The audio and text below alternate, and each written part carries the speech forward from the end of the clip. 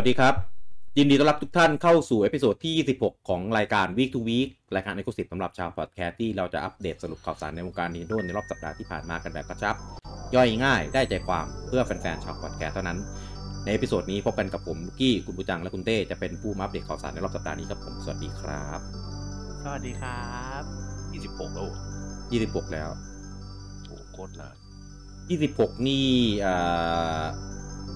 จริงๆถ้าไม่นับบางวีคที่เรางดหรือบางวีคที่เรายืดเวลานี่ก็นานเหมือนกันนะแต่ครบปีแล้วอะเพราะว่ารายการนี้เริ่มประมาณกันยาถ้าจำไม่ผิดกันยาเหรอกันยาตุลาปีที่แล้วเรามีบ้านกันนานขนาดนั้นเหรอพี่นานมากอะไรนะมีบ้านบ้านในเฟนทอนใช่ไหมใช่พวกพี่นี่ผมก็ไปนานกันได้เลยเหรอโปรเจกต์นี้เกิดตอนที่คุณเต้ไปเฝ้ารอซื้อบ้านในในเฟนทอน14บ้านที่ไม่มีคนอยู่บ้านที่มีผมมีคนเดียวโคตรเหงาเลยนะครับแล้วก็พอดีสัปดาห์ที่แล้วนะครับต้องขออภัยเราแอดมินก็ป่วยกันนะครับก็เลยเพราะหลังจากเพราะก่อนหน้านั้นก็หักโหมไงเล่นแต่มอนทันเนี่ยก็เลยป่วยกันแล้วนะเป็นไรครับเต็มพร้อมเสมอแล้วไม่อัดคนเดียวอ่ะทำไมไม่โซโล่อ่ะก็พี่เป็นโฮสต์ไงไม่ถึงบูจังอ่ะทำไมไม่โซโล่ทำไมบูจังไม่โซโล่บูจังคนเดียวที่ว่างกันนี่ที่แล้วเนาะอันนี้พี่กี้ป่วยก่อนแล้วผมป่วยตามแต่บูจังไม่เป็นไรเลยทำไมบูจังไม่อัดทำไมกูผิดวะอยู่คนเดียวไงกูผิดตรงไหนพี่ไม่ป่วยอ่ะพี่ไม่ผิดสัปดาห์นี้ก็เลยรวบยอดกันไปประมาณสัปดาห์ครึ่งนะครับของข่าวสารย้อนหลังไปในรอบสัปดาห์ที่ผ่านมานะครับผมเริ่มด้วยข่าวแรกนะครับก็เมื่อวันที่14ที่ผ่านมานะครับก็จะมีงาน Direct นะครับกับ Indie World Showcase นะครับก็เป็นงานอินดี้ครั้งแรกในรอบปี2021นี้นะครับหลังจากที่มี Direct กันไปเมื่อตอนเดือน2 เดือนที่แล้วนะครับก็รอบนี้ก็มาเป็น Direct ของเกมอินดี้กันก็โดยรวมๆเนี่ยถ้าไม่ได้ไปคาดหวังพวกอะไรนะซิลซองหลักๆเนี่ยพวกซิลซองเลยนะครับถ้าไม่ได้ไปรอเกมอะไรพวกนั้นนะซึ่งมันไม่ค่อยมาหรอกไม่มาหรอกนะครับก็จริงๆก็มีเกมอินดี้หลายเกมเหมือนกันนะครับที่น่าเล่นนะครับที่ปรากฏมาในดูดีด้วยนะ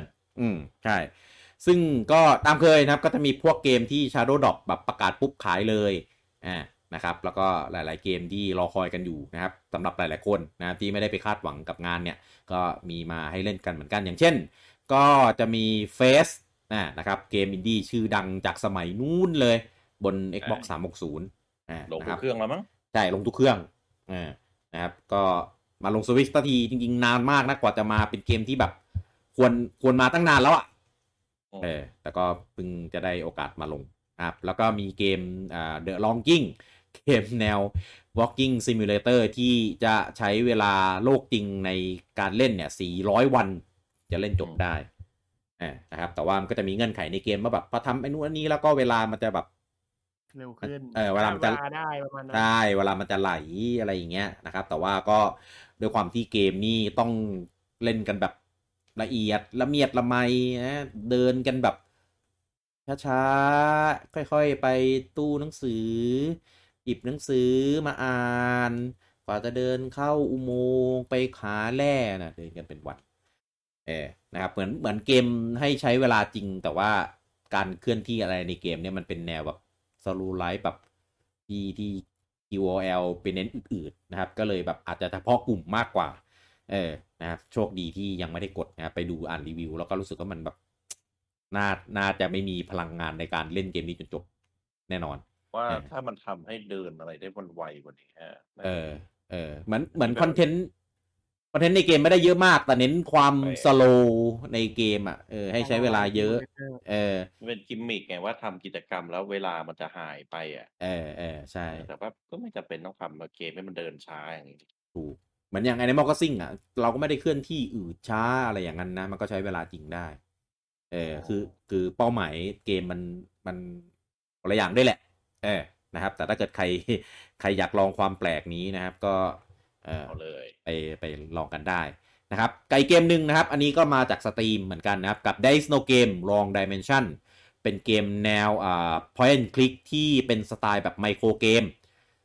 ก็ประมาณเหมือน WarioWare นะครับแต่ว่ามุกเนี่ยอย่าง WarioWare มันจะเป็นมุกแบบฮาปวดตับอะไรเงี้ยแต่อันนี้มันจะเป็นมุกแบบอย่างว่าแล้วก็เกมก็เล่นกับแบบอารมณ์ขันของคนเล่นประมาณนี้นะครับซึ่งจริงๆแล้วเนี่ยเกมนี้ตั้งใจว่าผมกดมาตั้งใจว่าจะมาเล่นไลฟ์กันด้วยแต่ว่ายังหาโอกาสมาไลฟ์ไม่ได้ทีแล้วตอนนี้ OBS ก็ดันเจ๊งไปอีกนะครับก็เลย เดี๋ยวรอทุกอย่างมาลงตัวเดี๋ยวจะมาเล่นไลฟ์กันนี่คือผมยังไม่เปิดเลยนะเพราะกะว่าจะมาแบบทีเดียวเลยในตอนไลฟ์เพราะว่าถ้าเกิดเล่นก่อนแล้วเดี๋ยวมาไลฟ์แล้วมันจะไม่ต่อเนื่องนี่ก็ว้าวเฟกดิว้าวโอ้ผมไม่ใช่อย่างนั้นแล้วก็มีเต่านินจาTeenage Mutant Ninja Turtles ภาคShredder's Revenge ที่ทำมาเป็นแบบเรโทรสไตล์เป็นภาพกราฟิกประมาณเครื่องซูเปอร์อะไรอย่างนี้นะครับเป็นแนวบีทเอ็มอัพครับใช่ก็เป็นไซส์สกอร์ต่อยๆเตะๆแล้วก็เล่นได้พร้อมกัน4คนมีออนไลน์ด้วยนะครับก็เดี๋ยวรอเจอกันได้นะครับภายในปี2021นะครับแล้วก็มีCris Tales นะครับเกมที่มีเดโมออกมาให้เล่นกันนานแล้วนะครับก็ใช่ก็ได้มีประกาศวันขายแล้วก็คือ21กรกฎาคมนี้นะครับก็เป็นเกมแนวJRPG ที่ผสมสไตล์แบบคลาสสิกแล้วก็สไตล์แบบโมเดิร์นของเกมแนวนี้แล้วก็มีเนื้อเรื่องเล่นกับแบบการเวลาเอามาโยงกับระบบในเกมแล้วก็ตัวเซตติ้งก็จะเป็นเหมือนแบบโลกแบบตัว Dark Fairy Tale อะไรประมาณนี้นะครับส่วนนี้เซอร์ไพรส์นะครับมากกับแฟนๆคนไทยนะครับกับเกสึฟูมาเดน Undying Moon หรือชื่อไทยนะครับที่มันไม่ได้เกี่ยวอะไรกันกับชื่อเกมเลยนะกับฟุกุดะดาบสายลมคือจริงๆนะคำว่าฟุกุดะเนี่ยมาจากไหนก็ไม่รู้เหมือนกันนะครับจริงๆซึ่งเรื่องนี้เรามีเคยพูดกันอยู่ด้วยในคุยเกมแก่นะครับน่าจะเอพิโซดไม่ใช่ชื่อตัวละครไม่ใช่ไม่รู้เหมือนกันก็เลยใส่ชื่อไทยไปเลยว่าฟุกุดะดาบสายลมภาคจันทราอมตะเติมให้มันครบไปซะเลยเป็นชื่อไทยก็เป็นเกมแนวhack and slash นะครับแล้วก็เป็นโลกไลท์โลกเบานะซึ่งงานภาพแม่งสวยมากเอฟเฟกต์แน่นๆสไตล์อาร์ตคือแบบโคตรดีแล้วเป็นเกมนะครับจากโคนามิเขารีเทิร์นกลับมาวงการเกมนะครับจริงๆผมคิดว่าคงไม่ได้ตั้งใจหรอกเพราะว่ารีเทิร์นด้วยอินดี้ก็อย่างน้อยมันก็กลับมาไงก็แคสเซิลวาเนียอะไรเงี้ยก็อาจจะกลับมาก็ได้เพราะว่าตอนนี้ที่เขาทำอยู่ก็ทำช่วยทีมทำไอ้เนี่ยแอนิเมชันที่ลง Netflix ซึ่งเดี๋ยวมีเรื่องนี้ด้วยนะครับแต่ว่าตัวเกมเนี่ยกำหนดขายนู่นปี2022นะครับแต่ว่าของ Steam เนี่ยมันจะมี Early Access ประมาณเดือนหน้าเดือนพฤษภานะครับถ้าเกิดใครอยากเห็นตัวเกมแบบในช่วงต้นๆนะครับก็เดี๋ยวไปรออุดหนุนกันได้นะครับใน Steam หรือว่าถ้าจะรอเสร็จเลยก็ปีหน้านู่นนะครับ2022นะครับแล้วก็มีอีกเกมนึงนะครับจาก Steam นะครับกับ Scout the Hero Slayers แนวเป็นแบบ 2D Fast Action Roguelike เหมือนกันนะครับก็ว่าง่ายๆก็เหมือนDead Cell นะครับแต่ว่าตัวเกมนี้จะมีตัวละครเยอะมาก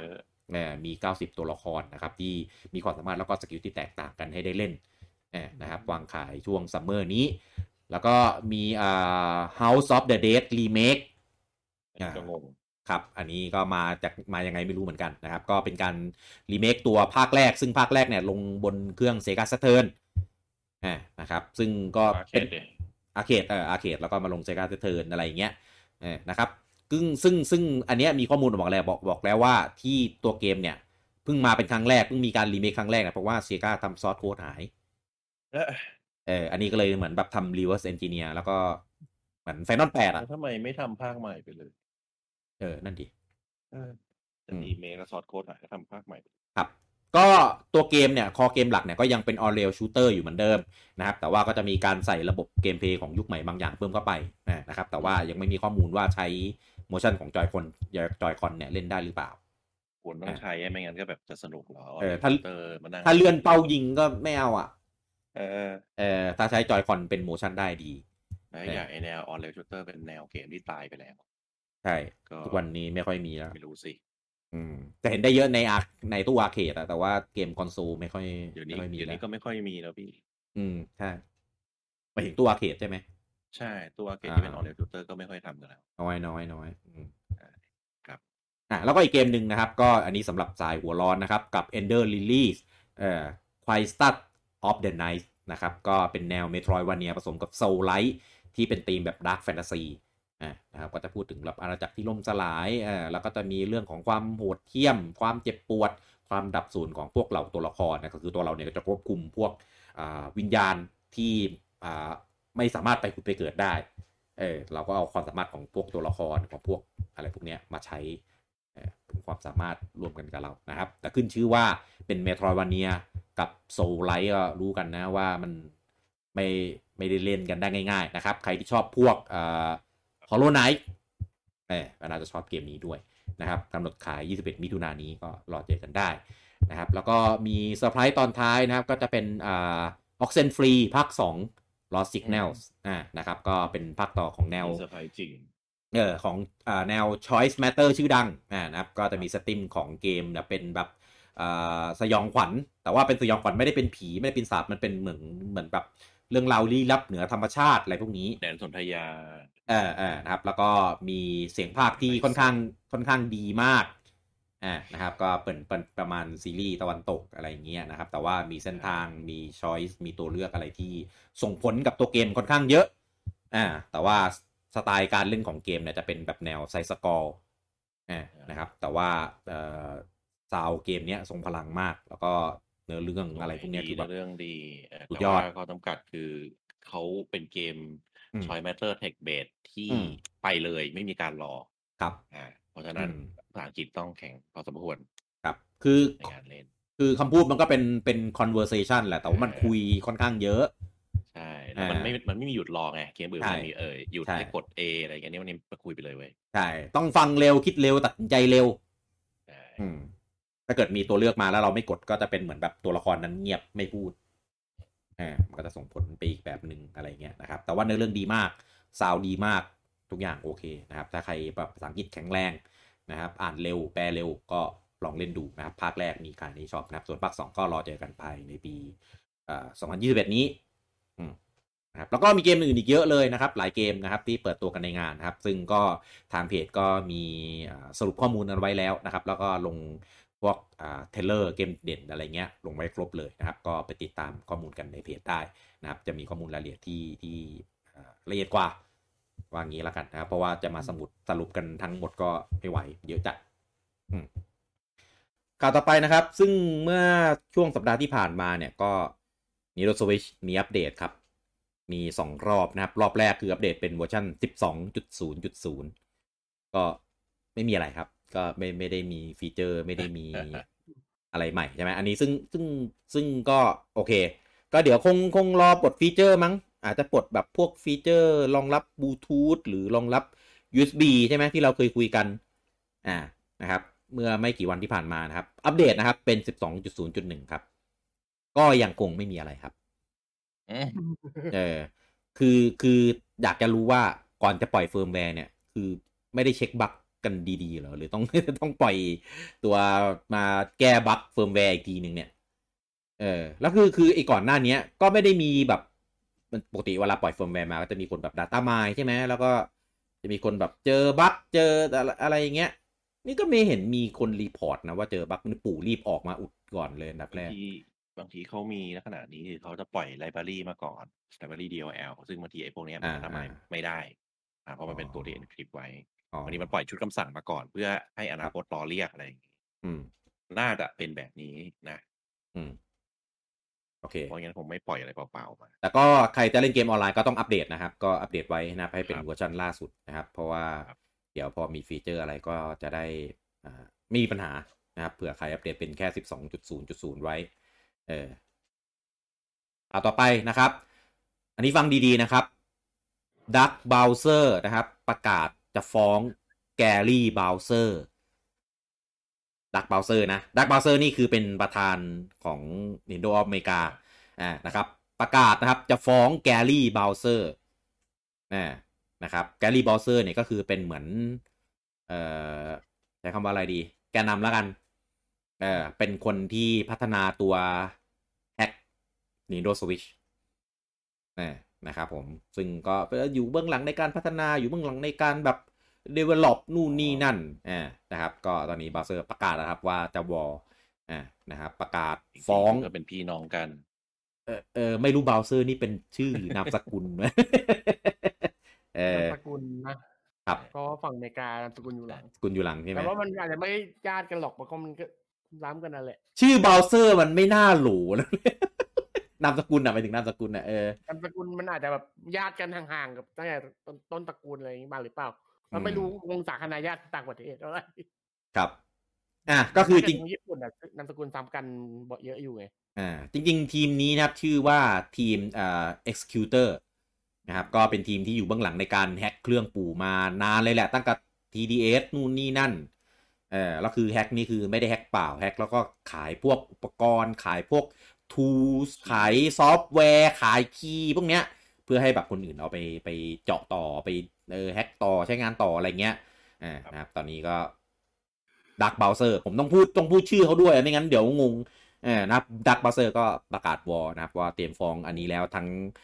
แพ่งแล้วก็อาญาด้วยนะครับในกรณีนี้ก็เดี๋ยวมารอดูกันว่าสุดท้ายแล้วจะชนะไหมรอดูกันต่อไปว่าทำไมเพิ่งจะฟ้อง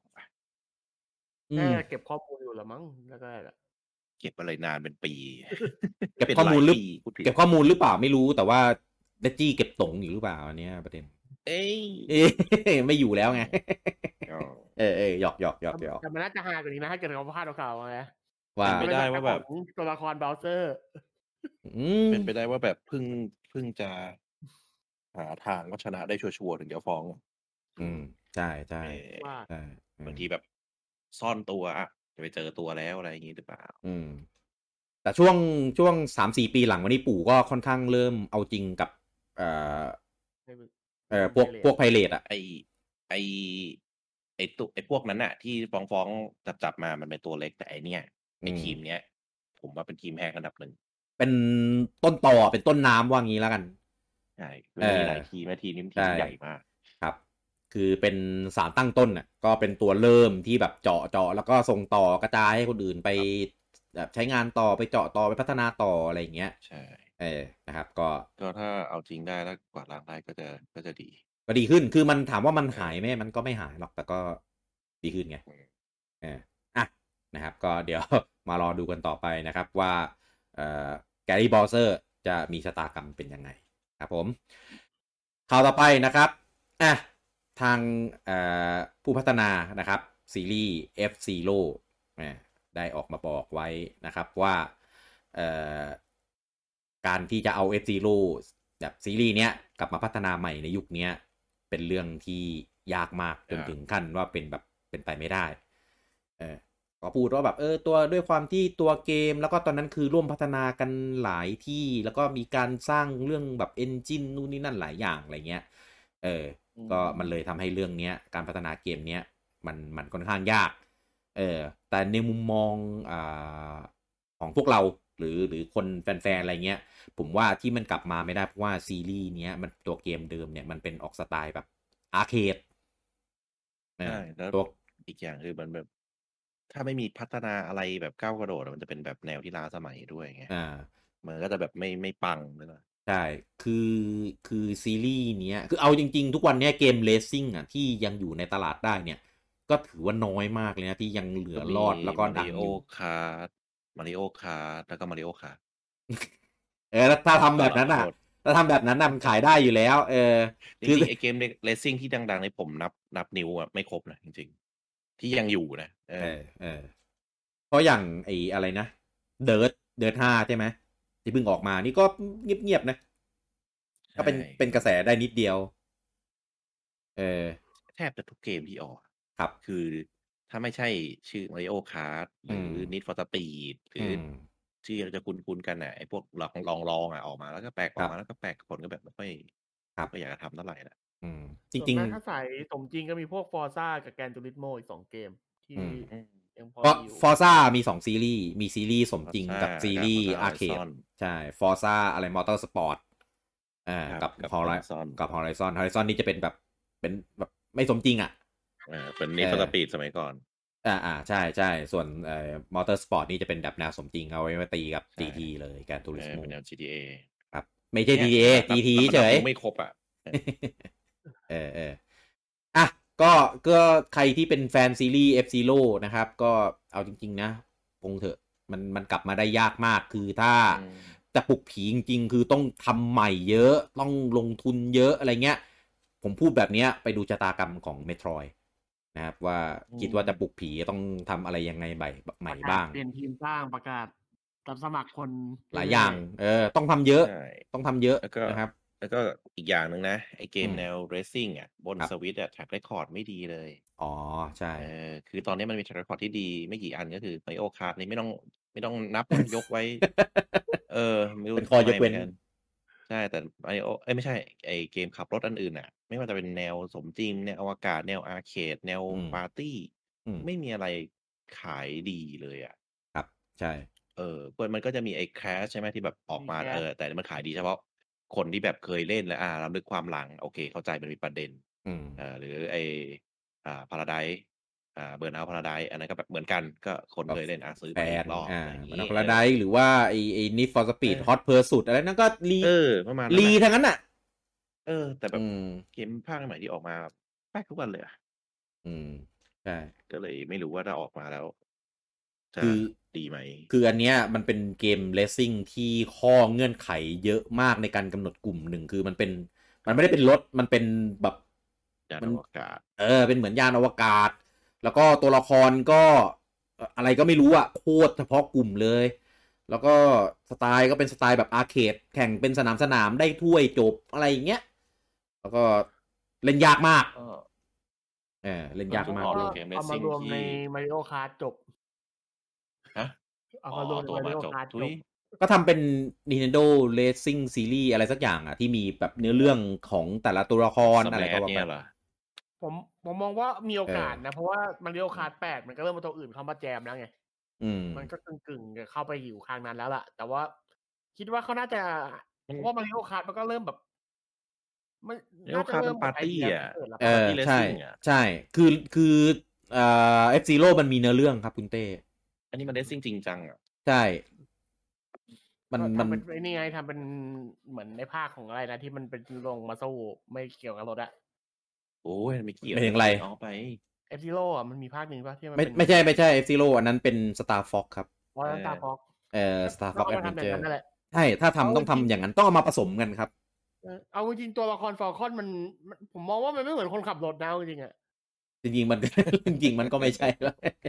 เพราะในสมัยมันก็ออกมาฟอลคอนพันช์ก็ต่อยโหดกับขับรถดิก็นั่นแหละเกมขับรถที่มาลงสวิตช์มันแป๊กเพราะว่าอะไรเพราะว่ามันส่วนมากที่มันลงเป็นมัลติแพลตฟอร์มแล้วเกมขับรถมันมากับคำว่าภาพต้องสวยเฟรมต้องดีเพราะถ้ามันทำลงเครื่องอื่นปุ๊บสวิตช์มันก็ฮาร์ดแวร์ไม่ถึงไงทีนี้ถ้าเกิดจะทำให้ดีทำทาร์เก็ตบนสวิตช์อันเดียวก็เป็นไปได้นะที่จะทำให้ตัวออกมามันดีออกมาแล้วไม่แป๊กแบบเกมอื่นครับก็อย่าไปหวังเอางี้แล้วกันผมคิดว่ายากมากแล้วซึ่งดูจากเงื่อนไขแล้วถ้าจะทำมาให้ลุ่งจริงๆนะปู่ไม่ทำแต่ถ้าทำมาแบบสไตล์แบบเดิมนะอย่าทำเลยอย่าออกมาให้มันคนด่าเลยเหมือน Star Fox Zero ยกตัวอย่างนี้แล้วกันทำมาให้คนด่าแบบนั้นนะอย่าหาทำถ้าทำว่าถ้าเอาตอนนี้เกมแนวเกมแบบขุดเกมเก่าขึ้นมาทำใหม่ในยุคปัจจุบันเนี้ยเกมเก่าอย่างเงี้ยถ้าแท็กเรคคอร์ดอันล่าสุดที่น่าจับตามองก็ได้เป็นโปเกมอนสแนปเพราะมันเป็นแนวที่ค่อนข้างแบบทำยากในปัจจุบันอะไรเงี้ยกลับมาทำก็รอดูอยู่ว่าอันนี้มันเขาคงมองไอ้สแนปเนี่ยเป็นหนึ่งในหมุดหลักเหมือนกันนะแหละว่าผมว่าอันนี้มันค่อนข้างเฉพาะกลุ่มชัดเจนไงแต่เอาจริงๆตลาดเอาจริงๆอันเนี้ยก็เสี่ยงนะแต่ว่ามันต่างจากเงื่อนไขเกมนี้ตรงที่โปเกมอนมันมีแฟนฐานค่อนข้างใหญ่มีเบสไงยังไงก็ขายได้อะแป๊กยังไงก็มีคนซื้อคือขายทะลุล้านก็สบายตัวแล้วคือมันทะลุแน่ๆคือคนที่แบบอยากมาเห็นโปเกมอนตัวภาพสวยๆน่ารักเนี่ยเกิดล้านแล้วคนขายคนกลุ่มเนี้ย แบบเด็กมาเล่นถ่ายรูปโปเกมอนน่ารักเนี่ยเยอะแยะเลยเนี่ยพี่แฟนแม้อาจจะมีสัก1ใน 10แหละต้องมีสักคนที่แบบอยากเล่นเกมซาฟเกมF-Zeroเจอมันต่อยอยู่ในเกมนานมากไม่รู้ทำอะไรแล้วก็ซื้อมาแล้วก็มาด่าอย่างเงี้ยเพราะว่าผิดหวังมากแต่ F-Zero มันมีสแมทกี่ตัวพี่ตัวเดียวปะตัวเดียวครับตัวเดียวครับดังนั้นไม่ลุงแน่นอนครับนอกจากจะทำมาเป็นสไตล์แบบผสมผสานมีแบบแอคชั่นแอดเวนเจอร์อะไรอย่างเงี้ยซึ่งลงแบบที่แนวนั้นลงทุนเยอะครับปู่เอาตังไปทำเซลดาเชื่อผมไม่มีทางเอาตังมาลงกับว่า F-Zero หรอกขุด F-Zero ไปขุดนี่มาดีกว่าไอพี่น้องขอน้ำแข็งอ่ะโอ้ยถ้าทำก็มาเป็นสไตล์เดิมแหละคุณเต้ก็เป็นขึ้นบนกราฟิกภาพสวยขึ้นแค่นั้นน่ะอย่าทำไปเล่นในไอ้นี่เหอะในโซเหอะไปเล่นมาแล้วไอ้คัมเบอร์99ดีกว่าอย่างนั้นทำได้อย่านะเดี๋ยวมันทำจริงไปคิดสภาพมันเอาส่งอะไรให้เพื่อนนะส่งกำแพงไว้ให้เพื่อนนะส่งน้ำแข็งไปไงส่งน้ำแข็งส่งเป็นกวินส่งหมีขาวไปแล้วก็ขึ้นลันขึ้นบนเรื่อยๆดันฉากไงฉากมันก็จะเลื่อนขึ้นเรื่อยๆน่าเล่นนะถ้าทำโจมตีใครก็ขึ้นฉากตามเราอย่างเงี้ยใช่ฉากดันขึ้นอะไรเงี้ยส่งน้ำแข็งไปส่งนกไปส่งอะไรวะหลายอย่างผมว่าไม่ถึง5 นาทีจบรอบนึงแล้วมีโคออปด้วยเป็นแบบใช้จับคู่กันสุ่มด้วยกันมันไม่เกิน5 นาทีจบรอบนึงเพราะถ้าเกิดมีคนหนึ่งแม่งวิ่งขึ้นรัวๆจบแล้วแต่ที่เหลือตายหมดก็คิดไปแหมมันไม่ทำหรอกก็พูดถึง F-Zero นะครับแล้วเมื่อกี้มีเอ่ยถึงMetroid นะครับก็มีข่าวนิดหน่อยนะครับของทาง Retro Studio นะครับล่าสุดเนี่ยก็จ้างทีมงานมาหลายคนเลยครับทั้งทีมงานที่เคยทำของ Disney ทีมงานที่เคยทำของ Sony ทีมงานที่เคยทำของSanta Monica ของทีมพัฒนาเกมของ Sony แล้วก็ทีมงานที่เคยทำของจาก Dreamworks คือว่าง่ายๆจ้างทีมทำแอนิเมเตอร์คนทำแอนิเมเตอร์จากหลายบริษัทมากเพื่อมาทำ Metroid Prime 4นี่คือ1เกมอยากถามอย่างหนึ่งว่าจะเสร็จเมื่อไหร่ใช่ไหมมึงยังจ้างคนไม่ครบอีกเหรอจ้างอีกเหรอไอโปรเจกต์แมเนเจอร์คือแบบถึงจะทำอันนี้แล้วค่อยไปจ้างเนี่ยถึงจะทำอันนี้แล้วไปจ้างเพิ่มแล้วไงจ้างเสร็จไล่ออกไม่พี่เล่นเกมแบบสตอรี่เปล่าครับมาถึงขั้นหนึ่งแล้วบอกเฮ้ยต้องจ้างคนเพิ่มต้องไปจ้างคนมาเขียนตรงนี้ต้องจ้างคนอย่างไงงั้นเลยจริงที่ผมพูดเมื่อกี้มันคือคนเดียวนะครับแต่ว่าเขาเคยผ่านผลงานมาจากพวกนี้อยู่คนนี้ชื่อว่าไม่รู้อ่านถูกหรือเปล่านะชาร์ตไม่รู้เป็นคนประเทศไหนนะครับอ่านผิดขออภัยด้วยไม่เข้าใจแบบสตูดิโอนี้การทำงานคือปกตินะถ้ามีโปรเจกต์นึงแล้วแบบถ้าอยากจะทำอะไรตอนที่แบบมันถึงไทม์ไลน์เขาก็ทำเป็นเอาซอร์สไปใช่แบบถึงนี่แหละเอาซอร์สอันนี้แต่อันนี้แบบแปลกว่ะแบบถึงจุดนี้จ้างตลกอ่ะการทำงานมันแปลกว่ะก็อาจจะจ้างเป็นพาร์ทไปไงแล้วก็เอาจริงๆนะผมว่าหลายบริษัทก็อาจจะทำอย่างนี้แต่มันไม่เป็นประเด็นไงแต่ Retro Studio เนี่ยคนมันจับตามองเยอะมันก็เลยแบบพอขยับนิดนึงมันก็รายงานข่าวกันแล้วซึ่งคนนี้นะครับชาร์ตเนี่ยก็เคยทำทั้งโมอาน่าซูโทเปียแล้วก็เคยทำGod of War ด้วยนะครับที่ลง PS4 และ PS5 อะไรเนี่ยนะแล้วก็มีทำ How to Train Your Dragon ภาค3 The Cruise นะครับก็ผลงานเขาก็เยอะอยู่นะครับก็เป็นทำแอนิเมเตอร์คิดว่าน่าจะเป็น CG เป็นคัตซีนในอะไรพวกนี้แหละก็ซึ่งเขามีการให้สัมภาษณ์มาตอนนี้ตื่นเต้นมากที่ได้แบบร่วมโปรเจกต์นี้เพราะว่าตัวเองก็ติดตามผลงาน Metroid Prime 4อยู่เหมือนกันนะครับก็มาเราดูกันครับว่าเราจะเล่นกันปีไหนนะครับจะเล่นเครื่องอะไรด้วยติดตามไม่ใช่ติดตามเขาจะโทรมาจ้างเมื่อไหร่นะยูจ้างทันหรือยังอะไรอย่างงี้อย่างน้อยก็มีความคืบหน้าเทียบกับ Bayonetta 3เนี้ยเอาไงผมว่าแบบนี้ดีกว่านะ อย่างน้อยก็รู้ว่ามันยังอย่างงู้นอย่างนี้หนุ่ยนะยังมีความไม่ใช่ประกาศที่รอเซอร์ไพรส์โอเค พอพูดถึง Retro นะครับก็ไปทาง Monolith Soft กันบ้างนะครับกับทีมพัฒนา Xenoblade นะครับที่ตอนนี้ก็งานล้นมือนะครับแต่ไม่ใช่งานตัวเองเลยงานปู่ล้วนๆนะครับงานจ้างล้วนๆตอนนี้นะครับมีพนักงานในบริษัท272คนแล้วนะครับโดยกว่า1/4นะครับเป็นพนักงานที่เป็นผู้หญิงนะครับก็พนักงานเยอะขนาดนี้นะครับก็ไม่รู้ว่าจะมีทีมพอที่จะแบ่งไปทำเกมของตัวเองบ้างไหมพวกเซโนเบด3พวกเซโนเบดคลอสหรือแม้แต่พอร์ตเซโนเบดคอร์สบน Wii U มาเนี้ยมันมีคนทำไหมหรือปู่ให้ตังค์ไหมหรือยังไงผมว่าทีมยังไม่ได้กังวลเรื่องเงินพี่กังวลเรื่องอะไรกังวลเรื่องเวลานอนพนักงานมากกว่าก็นะทีมงานใหญ่แต่ว่างานส่วนใหญ่เป็นงานจ้างงานเอาซอร์สจริงๆเรียกว่าเอาซอร์สได้ไหมวะไม่ได้เป็นงานของเขางานนอกบริษัทแต่ก็คืออยู่ในเครือว่างานบริษัทแม่ส่งมาบริษัทแม่พูดงี้ก็ได้เอาต่อไปนะครับมีรายงานออกมาแล้วว่าคือก่อนหน้านี้มันมีลุ้นเรื่องของตัว Xbox Cloud Access อะไรวะชื่ออะไรวะสักอย่างนะครับว่าจะมาลงบนXbox Cloud X Cloud ทุกอย่างจำว่าคือตอนนี้มันลอนช์ไปแล้วบนมือถือแล้วก็บนตอนนี้มีล่าสุดก็มีตัวของเบราว์เซอร์ที่จะรันผ่าน Safari ก็ได้รันผ่าน Chrome ก็ได้เนี่ยบน PC นะครับซึ่งก่อนหน้านี้ก็มันจะมีตัวนี้มาลงใน Switch หรือเปล่าวะเพราะมันรันผ่านคลาวด์อยู่แล้วอะไรเงี้ยคนก็รอดูรอลุ้นกันล่าสุดตอนนี้คอนเฟิร์มแล้วครับว่าอยากมาลงครับแต่ปู่ไม่ให้ลงก็จริงๆก็แปลกก็คนละค่ายก็จริงๆเข้าใจได้นะเข้าใจได้แหละว่าที่เขาไม่ให้มาลงเพราะว่ามันถ้ามาลงมันก็เหมือนแบบให้คนอื่นเกมค่ายอื่นมาเล่นในเครื่องก็แบบแปลกๆหน่อยมันก็แปลกๆจริงๆถามว่าดีไหมกับยูเซอร์ดีนะกับดีกับผู้บริโภคอยู่แล้วแต่ว่าตังเงินไหลผมมองคิดว่าปู่น่าจะดูแล้วแหละว่ามันน่าจะคือคิดง่ายๆเอามาลงแล้วปู่ได้อะไรใช่ไลบรารีที่เล่นในแอปเนี้ยเป็น100 เกมเลยนะแต่แบบปู่ไม่ได้อะไรจากอันนี้เลยคือไอ้พวกเกมถ้ามันลงมันจะมีเกมที่มันลงสวิตช์อยู่แล้วด้วยไงคนมันจะไม่ซื้อตัวนั้นเอาไงแล้วก็มันปู่ไม่ได้ทำอะไรได้อะไรจากอันนี้ไงแปลกๆป่ะไม่ได้อะไรเลย มันไม่เหมือนมือถือที่ไอ้พวกนี้มันไม่ใช่คู่แข่งเขาไงถูก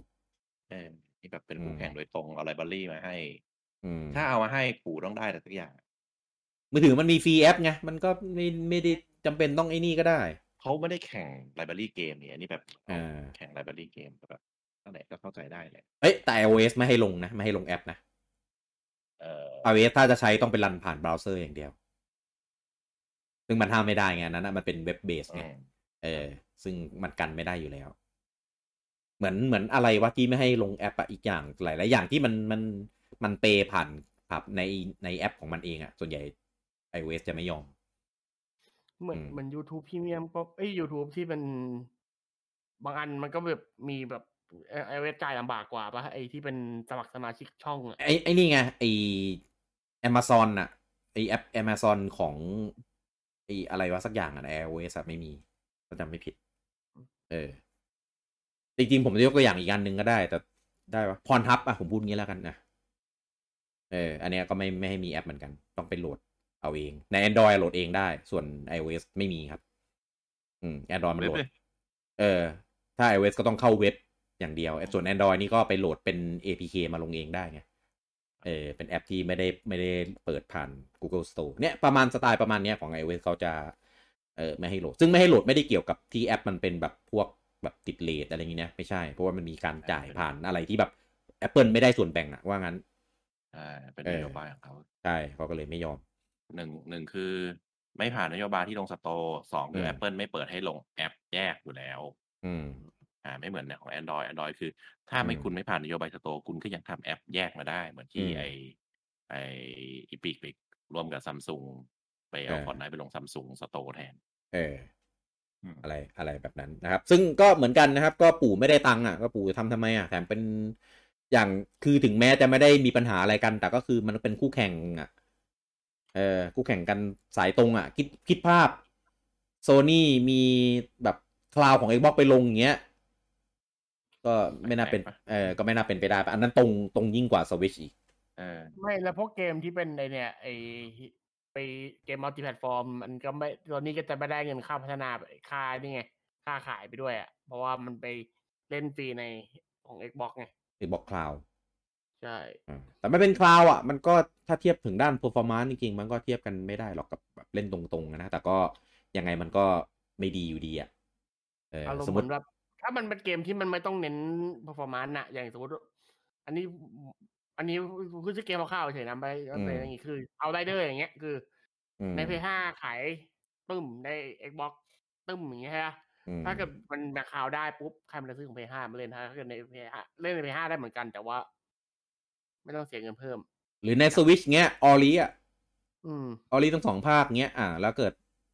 เล่นในคลาวด์ได้เงี้ยใครจะไปซื้อของ Switch ถ้าเขามีเมมเบอร์เกมพาสอยู่แล้วก็เล่นคลาวด์ก็ได้ก็เลยจะไม่ได้เงินตรงที่ขายตรงนี้ได้ไปใช่อย่างบ้านเราเงี้ยก็ไม่ต้องไปคาดหวังหรอกจะคลาวอะไรเงี้ยเน็ตเราสู้เขาไม่ได้แล้วแต่บ้านเขาอย่างฝั่งอเมริกา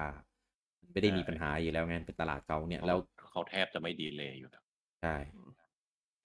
ก็อย่างนี้ก็จะมีปัญหากับพวกเด็บเล็กๆที่แบบเอามาลงเครื่องอื่นเผื่อขายแยกด้วยก็ไม่ได้กันเลยการเงินกันไปกองทางเดียวด้วย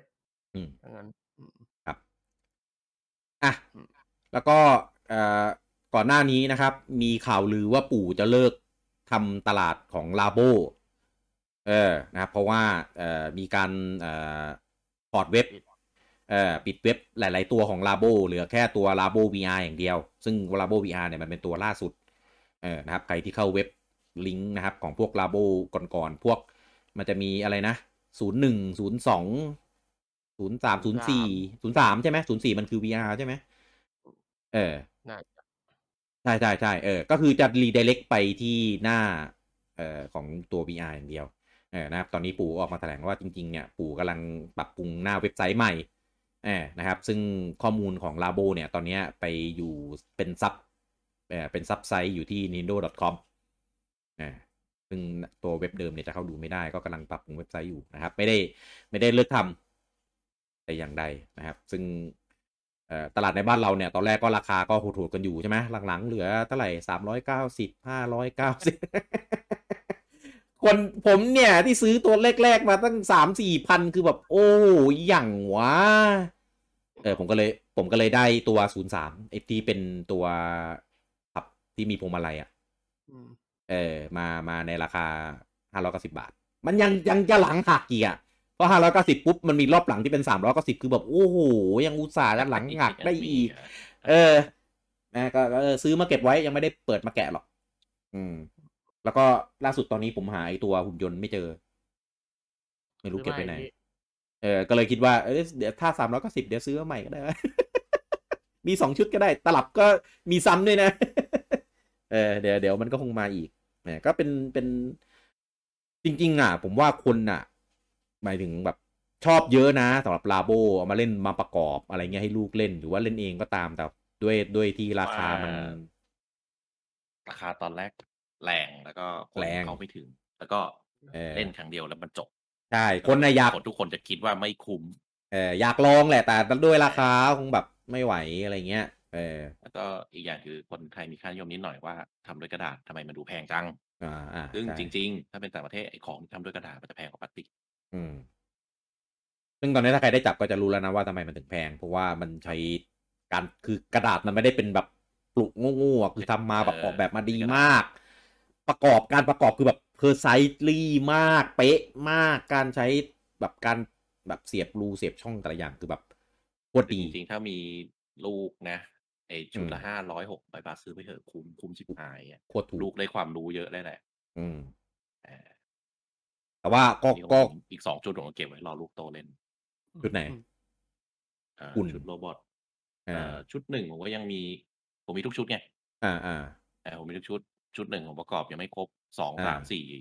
นี่ก็ยังไม่ได้ประกอบ ตัว VR ก็ไม่ได้ประกอบอ่ะ VR ประกอบแต่กล้องอ๋อมาลองตัว VR เฉยครับมาเล่นครับก็เดี๋ยวมีโอกาสก็เดี๋ยวจะกดมาอีกนะครับไอ้ตัวหุ่นยนต์เฮียหา ถ้าราคาแค่นี้ อ่ะพูดถึงของเล่น Labo นะครับก็ล่าสุดนะครับกับ Lego Super Mario นะครับตอนนี้ประกาศตัวใหม่ออกมานะครับเป็นลุยจินะครับซึ่งก่อนประกาศเนี่ยมีลีกหลุดออกมาได้วัน2วันนะครับก็รีบประกาศออกมาทันทีนะครับก็เป็น Lego ลุยจินะครับก็จะมีทั้งตัวฟิกเกอร์ใหม่นะครับที่เป็นตัวลุยจิด้วยแล้วก็จะมีเป็นพวกตัวละครพวกศัตรูอะไรเงี้ยใหม่ด้วยมีโยชิตัวสีชมพูอะไรอย่างนี้เป็นต้นนะครับก็ใครที่เป็นสายเลโก้นะครับก็ไปซื้อสะสมกันได้นะครับผมซึ่งผมเคยคิดว่าจะเริ่มนะแต่ผมคิดว่าถ้าเริ่มแล้วน่าจะจบยากนะครับก็เลยยังไม่เริ่มดีกว่าเพราะว่าคือมันไม่ได้เป็นเลโก้ที่แบบเอามาประกอบสวยงามอะไรเงี้ยมันเป็นแบบเลโก้แบบเอามาเล่นน่ะแล้ววิธีเล่นคือมันแบบมันบินมันแบบมันโดดดึงแล้วก็มีเสียงจากตัวเลโก้รู้สึกมันไม่ใช่ทางเราไงถ้าประกอบของเด็กแหละใช่ของเด็กมากถ้ามาประกอบเป็นแบบเหมือนปราสาทแฮร์รี่พอตเตอร์เหมือนเดสตาร์ซื้ออย่างนั้นไปหมดแล้วผมว่าน่าจะโดนนะอันนั้นนะแต่มาเป็นของเล่นก็เลยแบบยังไม่ถูกใจเท่าไหร่ก็เลยยังรอดไปแล้วก็เมื่อสัปดาห์ก่อนก็มีการเปิดตัว Nintendo Switch Lite สีใหม่เป็นสีน้ำคือจริงๆมันเป็นสีน้ำเงินคือปู่บวกแล้วเนาะเป็นบลูนะครับแต่ในโซเชียลเน็ตเวิร์กช่องทางเว็บบอร์ดต่างๆนี่ก็เถียงกันว่ามันบลูหรือมันม่วงหรือมันสีอะไรกันแน่ก็ปู่บอกก็บลูไงแต่คนบอกว่ามันเป็นสีม่วงนะมันไม่น้ำเงินนะมันไม่ก็จริงๆถามว่าสีมันสวยไหมก็ดีนะครับแต่ว่ามันถ้าเทียบกับสีก่อนหน้านี้ที่เป็นสีไอ้คอรัลสีชมพูปะการังอันนั้นสวยกว่าแล้วก็อิมแพคกว่านะครับอันนี้สวยกว่าก็แล้วแต่คนชอบผมว่าสีเนี้ยจะคล้ายๆกับไอ้ Game Boy Advance ตัวแรกซึ่งมาเทียบกันแล้วGame Boy Advance อันแรกสีจะม่วงกว่านี้แต่ว่ามันก็คล้ายๆพอได้บรรยากาศอยู่นะครับซึ่งก็มีคนชอบค่อนข้างเยอะเพราะว่าสีก่อนหน้านี้อาจจะแบบดูหวานแหววสดใสไปอันนี้ก็ออกแนวแบบมาเข้มๆบ้างนะครับใครที่สนใจก็รอเจอกันได้วันที่7 พฤษภาคมนี้นะครับผม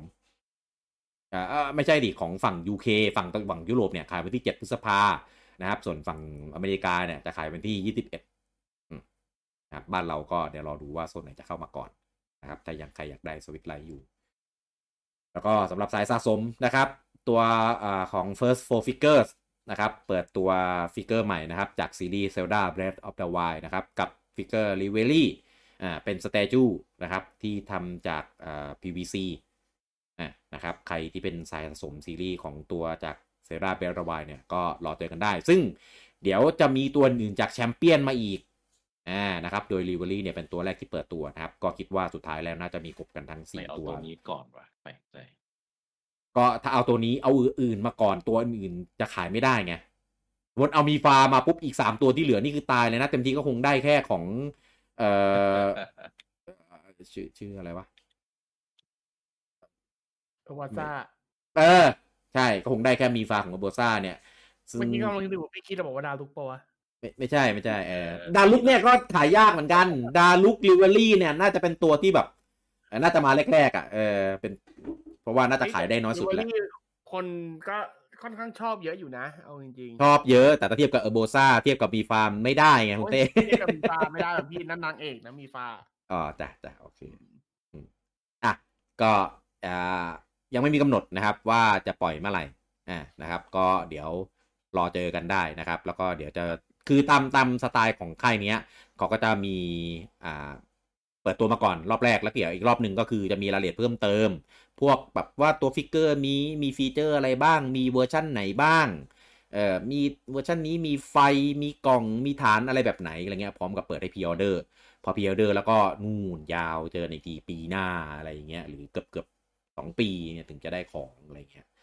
ก็ล่วงหน้ากันยาวๆนะเพราะว่างานค่ายนี้เขาทำเนียบมากแล้วก็แทบจะแฮนด์เมดกันทุกตัวนะครับคือไม่ได้เป็นแมสโปรดักต์ต้องแฮนด์เมดทุกตัวสิใช่ นะครับนะฮะใครที่เป็นสายเนี้ยเขารู้อยู่แล้วนะครับจริงๆผมไม่ต้องพูดเยอะหรอกนะครับส่วนคุณบิโดคนข้างหลังพี่ไม่โดนเขาจ้องรอแค่อาจจะแค่โบซ่ากับมีฟาเพราะว่าตัวนี้เขาไม่ชอบตัวนี้เขาไม่ชอบอยู่แล้วคือเมื่อก่อนนะคุณบิโดเก็บหมดพวกตระกูลเซลดาแต่พอเก็บแล้วหลังๆแบบไม่มีที่โชว์ไงคุณบิโดไงไม่ครบแฟนเซลดาไม่ได้ยินก็เหมือนกับแฟนซูเปอร์โรบอทที่เล่นไม่ครบทุกภาคอะไรพี่วันนี้กูไม่เกี่ยวนะเราไปชอบชัดอัพนะก็ใครที่จะเก็บให้ครบนะครับหรือว่าใครที่รอเก็บเป็นทรายหรือว่าจะเก็บคอลเลกชันของแชมเปี้ยนให้ครบเนี่ยก็รอติดตามข่าวกันต่อไปนะครับผมข่าวต่อไปนะครับอันนี้นอกจากข่าวของปู่แล้วนะก็จะมีข่าวของเพื่อนบ้านจริงๆก็ยังอยู่กับปู่อยู่นะครับตอนนี้ IGN เนี่ยออกมาประกาศนะครับท็อป10ท็อป10นะครับโปเกมอนในตำนานนะครับหรือโปเกมอนตัวพวก Legendary นะครับโดยอันดับ1เนี่ยก็ยกให้กับ Mewtwo อันดับที่2นะครับนี่คือก็จัดเองใช่ไหมจัดเองเป็นของ IGN จัดเองนะครับอันดับที่2เนี่ยเลโคซ่านี่ตัวภาคแย่เขียวฮะภาคอะไรวะคุณเต้เอเมอรัลใช่ไหมอันดับ3ลูเกียอันดับที่4ครับกีราตีน่านี่ภาคไหนพลาตินัมครับอันดับที่5ครับเคียวก้าอันดับที่6โฟโออันดับที่7ซุยคุงอันดับที่8แซปดอทที่ญี่ปุ่นก็คือทันเดอร์อันดับที่9เดลูก้านี่ไดมอนด์เพิร์ลใช่ไหมไดมอนด์แล้วก็อันดับที่10ครับเซอร์เนียสนี่เอกวายหลุดมาอันนึงนอกนั้นอยู่เจน4เจนแรกหมดเลยพี่เจน5หรือตัวนึงเจน6เจน7ไม่ติดเลยก็เฉพาะตัวในตำนานมาใช่โปเกมอนในตำนานใช่อาซิอุสก็ไม่ติดอาซิอุสเขานับเป็นเลเจนด์หรือว่าเป็นมิติกวะอันนี้ไม่รู้ไม่แน่ใจแต่น่าจะนับแค่เลเจนด์นั่นแหละแต่ผมจะไม่ได้ว่าอาซิอุสนับเป็นเลเจนด์หรือมิติกไงซึ่งใน IGN เขาก็จะมีบอกเงื่อนไขในการให้จัดอันดับของเขาอยู่นะครับก็ลองไปอ่านดูกันละกันนะครับในเว็บ IGN นะครับข่าวต่อไปนะครับตอนนี้Apex Legends นะครับหลังจากที่ลงสวิชไปเมื่อตอนช่วงกลางเดือนมีนานะครับตอนนี้ออกมาประกาศแล้วว่ามีผู้เล่นครบ100 ล้านเรียบร้อยแล้วนะครับผมอันนี้คือรวมทุกแพลตฟอร์มนะไม่ใช่ของ Switch อย่างเดียวก็จะมีทั้งSwitch ใช่ไหม PS4 Xbox PC มีอีกไหมวะหมดแล้วก็เดี๋ยวกำลังจะมีเตรียมทำเวอร์ชั่นมือถือเร็วๆนี้ด้วยนะครับใครที่เป็น1 ใน 100 ล้านนะครับก็ขอแสดงความยินดีด้วยใหม่ไม่รู้เหมือนกันอะไรของพี่พอเรื่องของการแสดงความยินดีแล้วนะครับนี่ก็เป็นเรื่องน่าเศร้านะครับกับเจฟคาร์แพลนนะครับก็เป็นคนที่อยู่เบื้องหลังในการพัฒนา Overwatch นะครับก็ตอนนี้ได้ออกจาก Blizzard Entertainment ไปเรียบร้อยแล้วซึ่งเขาอยู่กับ Blizzard มากว่า19 ปีนานมากซึ่งก็ถือว่าเป็นนักพัฒนาที่อยู่กับค่ายค่อนข้างนานมากคือถ้าอยู่ขนาดนี้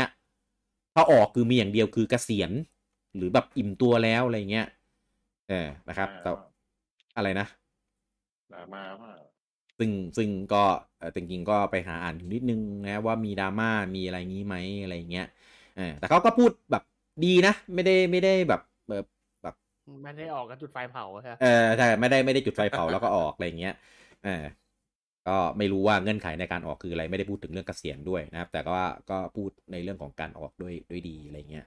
เขาไปอยู่กับนี่หรือเปล่าพี่อยู่กับเนี่ยเรโทรไม่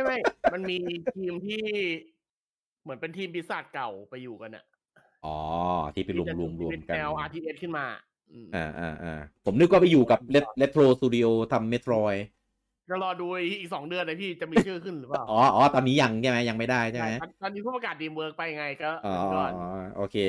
เดี๋ยวภายในปีนี้เดี๋ยวถ้ามันประกาศคนนี้ไปอยู่เมโทรยนี่ฮาเลยนะจริงนี่สรุปเมโทรยพาย4แม่งจะเป็นแนวไหนนะแม่งรวมทุกแขนงอยู่ในบริษัทเข็นรถอันนี้เป็นข่าวจากทาง Netflix นะครับผมซึ่งตอนแรกเราพูดกันไปแล้วนะ Castlevania นะครับตอนนี้ประกาศซีซั่น4แล้วนะครับก็กำลังจะมาบน Netflix วันที่13พฤษภาคมนี้ซึ่งซีซั่น4นี้จะเป็นซีซั่นที่จบแล้วนะครับใครที่ติดตามยังไม่ดู3เลยเอาจริงๆผมตั้งแต่กันดู2ผมก็ไม่ค่อยชอบแล้วว่าผมว่าสไตล์สไตล์แอนิเมชันมันเปลี่ยนไปอ่ะภาคแรกมันเป็นแบบดาร์กอาร์ตโชว์แบบโลกโชว์อะไรเงี้ยพอภาค2มันกลายเป็นแบบอีโมกันหมดเลยแล้วก็พูดอะไรกันก็ไม่รู้อ่ะอุตส่าห์มีโอ้ไม่ได้สปอยแต่เผื่อใครแต่เผื่อใครยังไม่ได้ดูนะครับก็ใครที่รอดูตอนจบนะครับซึ่งตามสไตล์ของเดิมมันมาทีละตอนหรือเปล่าวะหรือมาตูมเดียวจบมาตูมเดียวจบครับตูมเดียวครับก็ใครรอตอนจบก็เจอกันวันที่13พฤษภาคมนี้ครับผมอีกข่าวหนึ่งของ Netflix นะครับกับ Resident Evil Infinity Darkness นะครับก็มีกำหนดฉายแล้วก็คือใน Netflix นะครับเดือนกรกฎานี้พร้อมกับมีทีเซอร์ตัวใหม่เปิดตัวออกมานะครับก็จะเห็นตัวละครลีอองนะครับแล้วก็แคลร์นะครับอยู่ในเหมือนเป็นไวท์เฮาส์นะครับแล้วก็มีเกิดสถานการณ์ซอมบี้อีกแล้วนะครับพล็อตมันเหมือนแบบเอาโครงเรื่องคล้ายๆกันมาปรับมันเหมือนจะเป็นเนื้อเรื่องหลังภาค4ใช่ไหมถ้าจำไม่ผิดตอนอันนี้ใช่จะเป็นเนื้อเรื่องก่อนของ Vendetta อันที่เป็นภาคที่แล้วนะฮะอันนั้นจะเป็นช่วงภาค6ภาค7 Vendetta ที่มีคริสใช่ไหมใช่อันนั้นช่วงแบบช่วงหลังแล้วอ่ะครับแต่แน่นอนภาคนี้มีแคลร์นะครับตามที่โชว์มาจากในทีเซอร์อะไรเงี้ยนะครับซึ่งตอนนี้ทีเซอร์ที่เปิดตัวออกมาผมยังเฉยๆนะยังไม่ไฮป์ยังไม่อะไรเดี๋ยวต้องรอดูเทรลเลอร์ตัวเต็มครับว่าโครงเรื่องพล็อตเรื่องอะไรเงี้ยว่าอันนี้แคลงแซวเลยว่าชุดแบบไม่เข้ากับนายเลยก็เจอกันนะครับเดือนกรกฎาคมนี้นะครับพร้อมกับเทรลเลอร์นะครับที่จะรอจะเปิดตัวกันอันนี้มาเป็นข่าวของE3 นะครับตอนนี้Square Enix ประกาศแล้วนะครับว่าจะเข้าร่วม E3 ปีนี้ด้วยนะครับก็จะมีการประกาศมีทั้งเกมมีทั้งอัปเดตตัวเกมแล้วก็พวกฟีเจอร์ต่างๆในเกมใหม่เกมที่กำลังจะมาอะไรอย่างนี้พวกทั้ง Outrider เนี่ย Replicant ที่จะวางขายในไทยในแบบวัน2วันนี้แล้วนะครับผมซึ่งแบบแผ่นเห็นว่ามาแล้วมั้ยแต่ว่าแบบดิจิตอลยังต้องรอใช่แบบแผ่นรอแล้วมีคนโพสต์ขิงแล้วใน Facebook แล้วก็Final 7 Remake ที่จะเป็นตัว Integrate ที่จะมีตัวยูฟี่นะครับแล้วก็อื่นๆด้วยนะครับก็รอดูกันในช่วงงาน E3 นะครับผมซึ่งนอกจาก Square Enix แล้วเนี่ยก็จะมีของ Ubisoft ด้วยนะครับแต่ว่า Ubisoft เนี่ยจะมาเป็นในงานของตัวเองในชื่อว่า Ubisoft Forward เหมือนเดิมเหมือนตอนคราวที่แล้วที่เขาเคยจัดนะครับมาช่วงกลางปีก็จะเป็นสไตล์แบบเดิมนะครับซึ่งก็มีลีกมาว่าเขาเตรียมประกาศมาโลรับบิดภาคใหม่หรือเปล่านะครับแล้วก็จะมีเลแมนมา crossover ด้วยนะครับผมเพราะว่าจริงๆไอตัวแรปปิดเนี่ยมันเป็นตัวที่แยกออกมาจากในเลแมนไม่ชอบเลแมนก็อาจจะได้เห็นมาริโอแบบแท็กทีมกันกับเลแมนแล้วก็ไปสู้กันกับพวกแรปบิดพวกอะไรพวกนี้ไงอาจจะเป็นตัวแรปบิดที่เป็นเลแมนอะไรอย่างนี้ป่ะรู้เหมือนกันแต่ซีรีส์นี้มันกาวอยู่แล้วนะครับก็เดี๋ยวรอเจอกันนะครับซึ่งงาน Ubisoft Forward เนี่ยจะเกิดจัดวันที่12มิถุนายนนะครับเวลาคือ2 PM PT เวลาไทยก็คือวันที่13 ตี 4 13มิถุนายนตี 4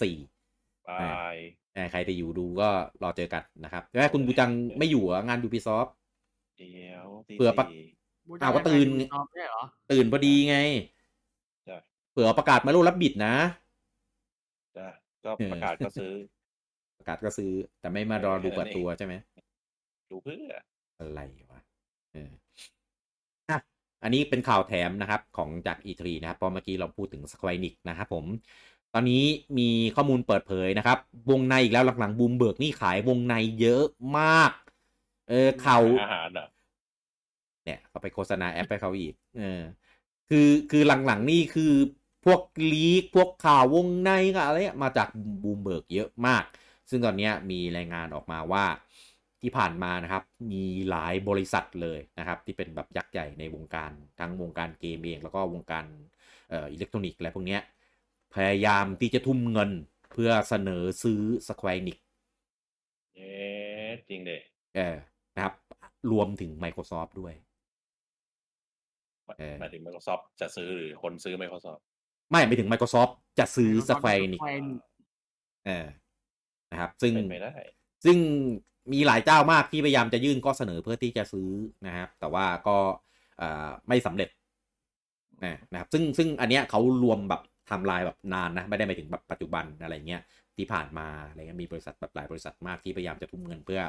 ซื้อ Square Enix ผมมองว่าถ้าเป็น Square อย่างเดียวเมื่อก่อนนะถ้าเป็นเมื่อก่อนนะผมว่าซื้อได้ไปแหละแต่พอตอนเนี้ยเขารวมเป็น Square Enix แล้วก็เขาแม้มีกระทั่งไปซื้อบริษัทจากฝั่งสตูที่เป็นยุโรปอะพวก ADOS พวกอะไรพวกเนี้ยเยอะมากก็เลยทำให้ตอนนี้เขาเป็นค่อนข้างเจ้าใหญ่การที่จะไปซื้อเขามันค่อนข้างยากแต่ว่าก็พูดยากเพราะว่าอย่างอะไรนะบาเตต้าที่อยู่อันเดอร์ของอะไรแม็กอันนี้แม็กอะไรวะเซนิแม็กก็ยังซื้อได้ยังโดนได้ก็อะไรก็เกิดขึ้นได้ยุคนี้อย่าเป็นดิสนีย์ก็พอผมขอไหว้พอหยุดแค่นี้ก็พอหรือวันไดนัมโกอะไรเงี้ยที่เราพูดกันนะก็คิดว่าวันหนึ่งคงไม่น่าตกไปเป็นของใครมั้ง Square Enix ถ้ายังเป็นในสถานการณ์ปัจจุบันนะก็ถ้าเป็นช่วงก่อนหน้านี้มีโอกาสตอนนี้เขาค่อนข้างเขามีแนวทางของเขาแล้วเขามี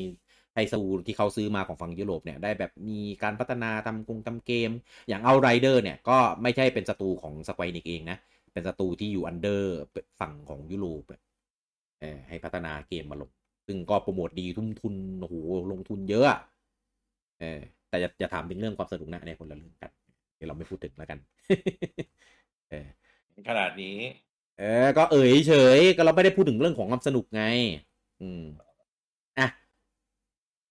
อีกอาทิตย์หนึ่งนะครับเราก็จะเล่นกันแล้วนะครับกับ Pokemon Snap นะครับอันนี้มี2ข่าวที่จะมีการพูดถึงของ Pokemon Snap นะครับซึ่งข่าวแรกนะครับก็มีการเปิดเผยมาแล้วนะครับว่าทีมงานที่อยู่เบื้องหลังในการพัฒนา Pokemon Snap ก็คือ Bandai Namco ซึ่งของเดิมเนี่ยทีมพัฒนานะก็คือ HAL Laboratory ซึ่งอยู่อันเดอร์ของอิวาตะในตอนนู้นนะครับแต่ทีมพัฒนาใหม่เนี้ยเป็นBandai Namcoนะครับซึ่งเขาบอกเลยครับว่าทีมBandai Namcoเนี่ยที่ได้มาพัฒนาตัว Pokemon Snap เนี่ยเหตุด้วยเพราะการพัฒนาPokemon Pokken Tournament มาในช่วงก่อนหน้านี้ก็เลยมีโอกาสได้จับพัดจับผูนะครับที่จะได้พัฒนา Pokemon Snap ด้วยแล้วก็มีข่าวต่อเนื่องกันนะครับซึ่งทีมBandai Namcoเนี่ยที่คนที่อยู่เบื้องหลังในการพัฒนาเขาบอกว่าทีมพัฒนาเดิมของ HAL Lab ที่พัฒนา Pokemon Snap มาตอน N64 เนี่ยก็คือเหมือนมีส่วนในการให้ข้อมูลเป็นที่ปรึกษาแบบช่วยแบบให้คำแนะนำว่าเกมมันควรพัฒนาไปในทิศทางไหนควรจะเป็นอะไรยังไงอะไรเงี้ยคือไม่ได้มาร่วมพัฒนาแต่ว่าเหมือนแบบ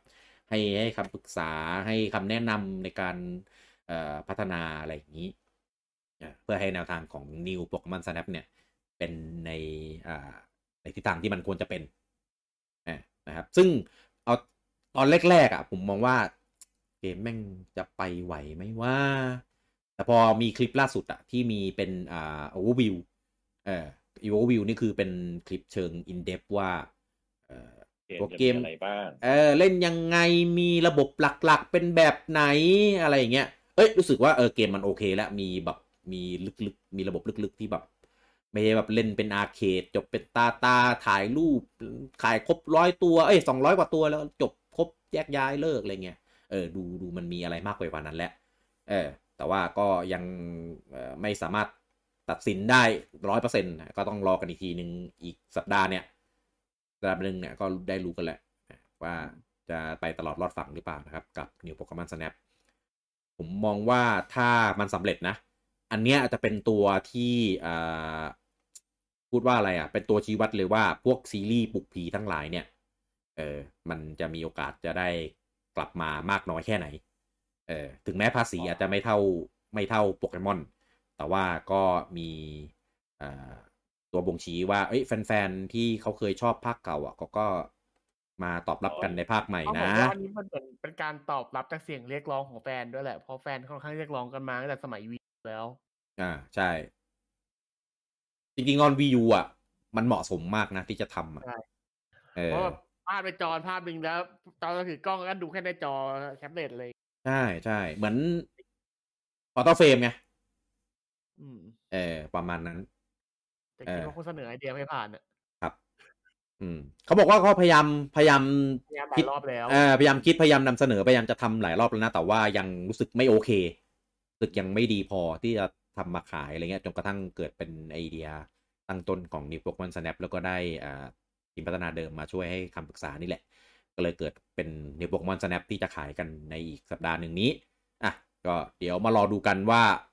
เกมที่เอาสไตล์การเล่นแบบเก่าสมัยเครื่อง N64 เนี่ยมาทำใหม่ในยุคนี้นะครับจะดีมากน้อยแค่ไหนเดี๋ยวมารอดูกันผมอีกแนวมันก็จะคล้ายๆเหมือนใน How to Date ที่บอกไอ้ตอนว่าแนวมันตายเนี่ยก็คือเป็นแนวออนเรลนั่นเป็นชูตเตอร์ใช่ไหมอันนี้ก็เป็นชูตเตอร์เป็นชูตเตอร์เหมือนกันนะมันก็กดกล้องมันก็ชูตกล้องใช่แต่เป็นพิกเจอร์ไงแต่มีโปเกมอนค้ำคอผมว่ายังไงก็ขายได้แต่ว่าเกมดีแค่ไหนอะไรเงี้ยก็ไม่รู้ผมตอนนี้ผมให้ไว้แล้วอยู่ประมาณแบบ7เนี่ย7บวกลบผมว่าไม่น่าต่ำกว่านั้นนะมีโปเกมอนค้ำคอก็ไม่รู้ไงคือถ้าเอาสวยอย่างเดียวแล้วเล่นแบบกลวงก็ไม่โอเคปะไม่รู้ต้องรอรอดูว่าน่าจะเน้นความลับเน้นกิมมิคเน้นอะไรที่ต้องอีสเตอร์เอ็กอะไรพวกเนี้ยเยอะเปิดทางพิเศษอะไรเงี้ยครับก็คือก็ผมกับผู้แชร์นี่คือตอนนี้ก็ง้างแล้วหลังๆเมื่อก่อนได้แบบกดเล่นหลังนี้แบบง้างก่อนดูรอดูกระแสก่อนรอดูรีวิวรอดูอะไรซะก่อนจะได้ไม่แบบเซ็งไงเกมมันเยอะแถมมอนฮันก็จะมาอีกอัปเดตเนี่ยวันสิ้นเดือนนี้จะเอายังไงกับมันยังไม่รู้เลยชีวิตดีครับใช่แล้วก็ประกาศเปิดตัวแล้วนะครับกับ Trails of Cold Steel นะครับหนึ่งในซับซีรีส์ของ The Legends of Heroes นะครับซึ่ง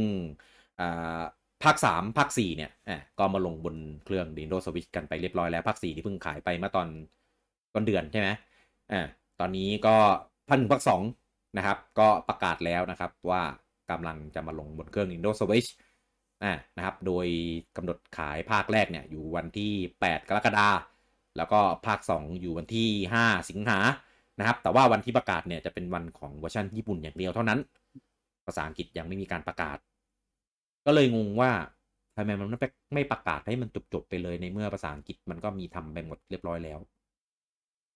จะเกี่ยวกับลิขสิทธิ์สมัยก่อนจะหาตัวแทนหรืออะไรแต่ของเดิม Exis ก็เป็นคนขายนะผมไปส่องมา Exis ทำไอ้นี่อยู่หรือเปล่าพี่ทำเกมอื่นอยู่ไม่รู้เหมือนกันมันแค่ localize คุณเต้เพราะว่าเกมมันมีขายฝั่งตะวันตกอยู่แล้วมัน localize ก็จริงแต่มันมีเกมในทำเยอะเหมือนกันนะ Exis ตอนเนี้ยมันเคยมีดราม่าเกิดขึ้นเกี่ยวกับเสียงภาคก็คือลิขสิทธิ์ของเสียงไม่ได้ติดกับผู้พัฒนาไปติดกับคนภาคซึ่งคนภาคไม่ให้เอาไป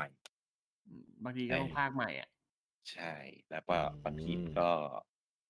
แล้วแต่การดีลตั้งแต่ตั้งต้นไงว่าเขาตั้งใจจะ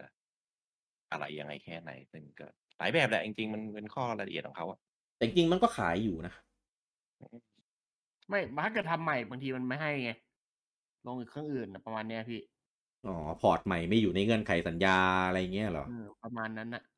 ใช่ต้องดีลจ่ายเพิ่มอย่างนี้เอาจริงๆนะถ้ามันไม่ประกาศ แต่ว่าก็พูดไม่ได้เพราะว่ามันประกาศ1-2อันเนี้ยผมเลยไปหาดูข้อมูลว่าเกมมันเป็นอะไรถ้าจะเริ่มเล่นดีไหมอะไรเงี้ยไอ้ที่หายบอกเลยคือผมจะโดนกล่องส่องทั้งในสตรีมทั้งใน ในเพย์จะแบบจะลั่นอยู่แล้วในสตรีมนี่กดเข้าคาร์ดรอแล้วอ่ะต้องย้ำอีกครั้งนะฮะใครไม่เคยเล่นภาค 1 ภาค 2อย่าเล่น 3-4 เด็ดขาดนะฮะถูกในเรื่องมันต่อกันเลยต่อกันแบบในเรื่องแบบจบ1-2จบ2-3อะไรอย่างนี้เลยแต่ถ้าเกิดใครที่จะเริ่มนะครับก็เดี๋ยวรอเดี๋ยวมันก็มาแหละนะครับแต่อาจจะไม่ได้มาช่วงนั้นหรือไม่มันก็คงรอขายบันเดิลมัดรวมอะไรอย่างนี้หรือเปล่าแล้วอาจจะเปิดใน Direct อะไรอย่างเงี้ยก็เพราะมันก็เป็นซีรีส์ RPG ที่ของนิฮงที่ทำเนี่ยทำอีทก็เป็นจริงๆก็เป็นเกมที่ดีครับก็ถ้ามาลงสวิตช์ครบทั้ง4ภาคก็น่าจะได้เริ่มเล่นกันแล้วครับผมหรือถ้าเกิดใครเล่นเครื่องอื่นมาแล้วนะครับก็ภาค4ภาค3ก็มีให้เล่นกันบนสวิตช์ผมว่าเป็นเกมที่เหมาะจะเล่นบนเครื่องพกพามากสไตล์แบบนี้เพราะว่ากราฟิกมันก็ไม่ได้แบบเน้นความอลังการไงข่าวต่อไปนะครับอันนี้ก็สำหรับแฟนทนายที่รักนะครับกับซีรีส์เกมแนวVisual Novel นะครับที่ออกกันมาแล้วทั้งหมด6ภาคที่เป็นภาคหลักนะครับแล้วก็จะมีสปินออฟอยู่2ซีรีส์ก็คือซีรีส์อัยการนะครับที่อันนั้นเป็นแบบแนวสืบสวนสอบสวนจะไม่ได้เป็นซีรีส์แบบเหมือนเป็นทนายจริงๆมีไปโคลาโบกันกับเลตันนะครับซึ่งอันนั้นน่าเบื่อมากถ้าใคร นอนไม่หลับนะครับแนะนำให้ไปเล่นนะครับแล้วก็มีอันนี้นะครับที่เป็นซีรีส์ทนายย้อนยุคเป็นในเรื่องย้อนยุคที่มีแบ็กกราวด์อยู่ที่ญี่ปุ่นโบราณนะครับย้อนยุคไปแบบสมัยก่อนเลยนะครับนี่ก็ประกาศมัดรวมแล้วก็กำลังจะมาบน Nintendo Switch พร้อมแปลเป็นเวอร์ชันภาษาอังกฤษครั้งแรกของภาคนี้นะครับก็เจอกันได้วันที่27 กรกฎาคมนี้นะครับผมเป็นเวอร์ชันภาษาอังกฤษด้วยนะครับส่วนราคาเท่าไหร่เนี่ยยังไม่รู้นะครับต้องรออีกครั้งหนึ่งนะครับใกล้ๆนะครับก็ทำเหมือนใช้เอนจินนั้นเลยเอนจินตัวที่เคยพอร์ตตัวไตโลจีนะครับมาแล้วก็ตอนนี้ที่ยังไม่มาก็ต้องเหลือว่าภาคอัยการแล้วก็ภาคไตโลจี4-5-6นะครับที่ยังไม่มาสวิตคิดว่าเดี๋ยวก็มาเฮปพร้อมนำอยู่แล้วใช่ ไม่มีเหตุผลใดๆที่จะไม่ทำข่าวต่อไปนะครับเป็นรีวิวจากฟาร์มิซึนะครับเป็นรีวิวของ R-Type Final 2นะครับที่เราเคยพูดกันไปเมื่อตอนอีพิโซดก่อนๆนะครับผมตอนนี้ได้คะแนนไปอยู่ที่ 31/40 นะครับก็ได้ไปที่ 8887นะครับคิดดู R-Type คะแนนเท่าบาลันแต่ว่าไม่มี9นะเป็น8887แย่แล้วแย่แล้วคะแนนเท่าบาลันแย่หรือดีวะอันนี้ต้องพูดว่าแย่หรือดีแย่แล้วทำไมไม่จ่ายตังค์ไม่ได้สแควร์ไม่ได้ขายไงถ้าสแควร์ขายก็จะจ่ายตังค์จะได้คะแนนอัพขึ้นไปมากกว่านี้มีทิปมีเงินทอนโอเคตอนนี้ NPD Group นะครับได้ออกมาประกาศว่าซีรีส์ Mario Kart 8เป็นเกมแนวเลสซิ่งนะครับที่ขายดีที่สุดในประวัติศาสตร์วงการเกมนะครับก็ขายกันขนาดนี้ก็ไม่แปลกหรอกซึ่งเลสซิ่งเนี่ยคือก็รวมหมดนะไม่ว่าจะเป็นเลสซิ่งแบบอาร์เคดเลสซิ่งแบบวาไรตี้เลสซิ่งแบบปาร์ตี้เลสซิ่งแบบสมจริงอะไรเขานับรวมเป็นเลสซิ่งหมดเลยนะครับซึ่ง Mario Kart 8เนี่ยก็เป็นขายดีสุดในประวัติศาสตร์วงการเกมแล้วผมคิดว่าคงไม่น่ามีเกมไหนทำได้แล้วถ้ามันขายขนาดนี้นะมันติดชาร์ตอยู่ในท็อป 10 ทุกชาร์ตทุกวีคมาหลายปีแล้วแล้วก็ส่วนของ Mario Kart Tour ที่ลงบนมือถือนะครับตอนนี้ได้ทำรายได้ไปกว่า$200 ล้านไปเรียบร้อยแล้วนะครับซึ่งก็แรกเห็นมีคนบอกมันจะแป๊กหลังๆผมว่าเขาอัปเดตถี่มากแล้วก็อีเวนต์มันโคตรดีคือผมมีไปเล่นมาบ้างนะแต่ว่าก็ไม่อยากติดไงพอติดแล้วเดี๋ยวผมก็จะต้องเปย์แล้วเดี๋ยวผมก็จะต้องเล่นมันก็เลยแบบไปเล่นนิดหน่อยดูบางอีเวนต์ที่ผมแบบอยากเข้าไปจอยแล้วก็ แต่ก็ติดเครื่องตลอดนะไม่เคยลบมันก็เด้งเตือนอีเวนต์เด้งเตือนอะไรเงี้ยตลอดอะแต่ว่าไม่อยากติดเยอะ ไม่อยากเล่นเยอะ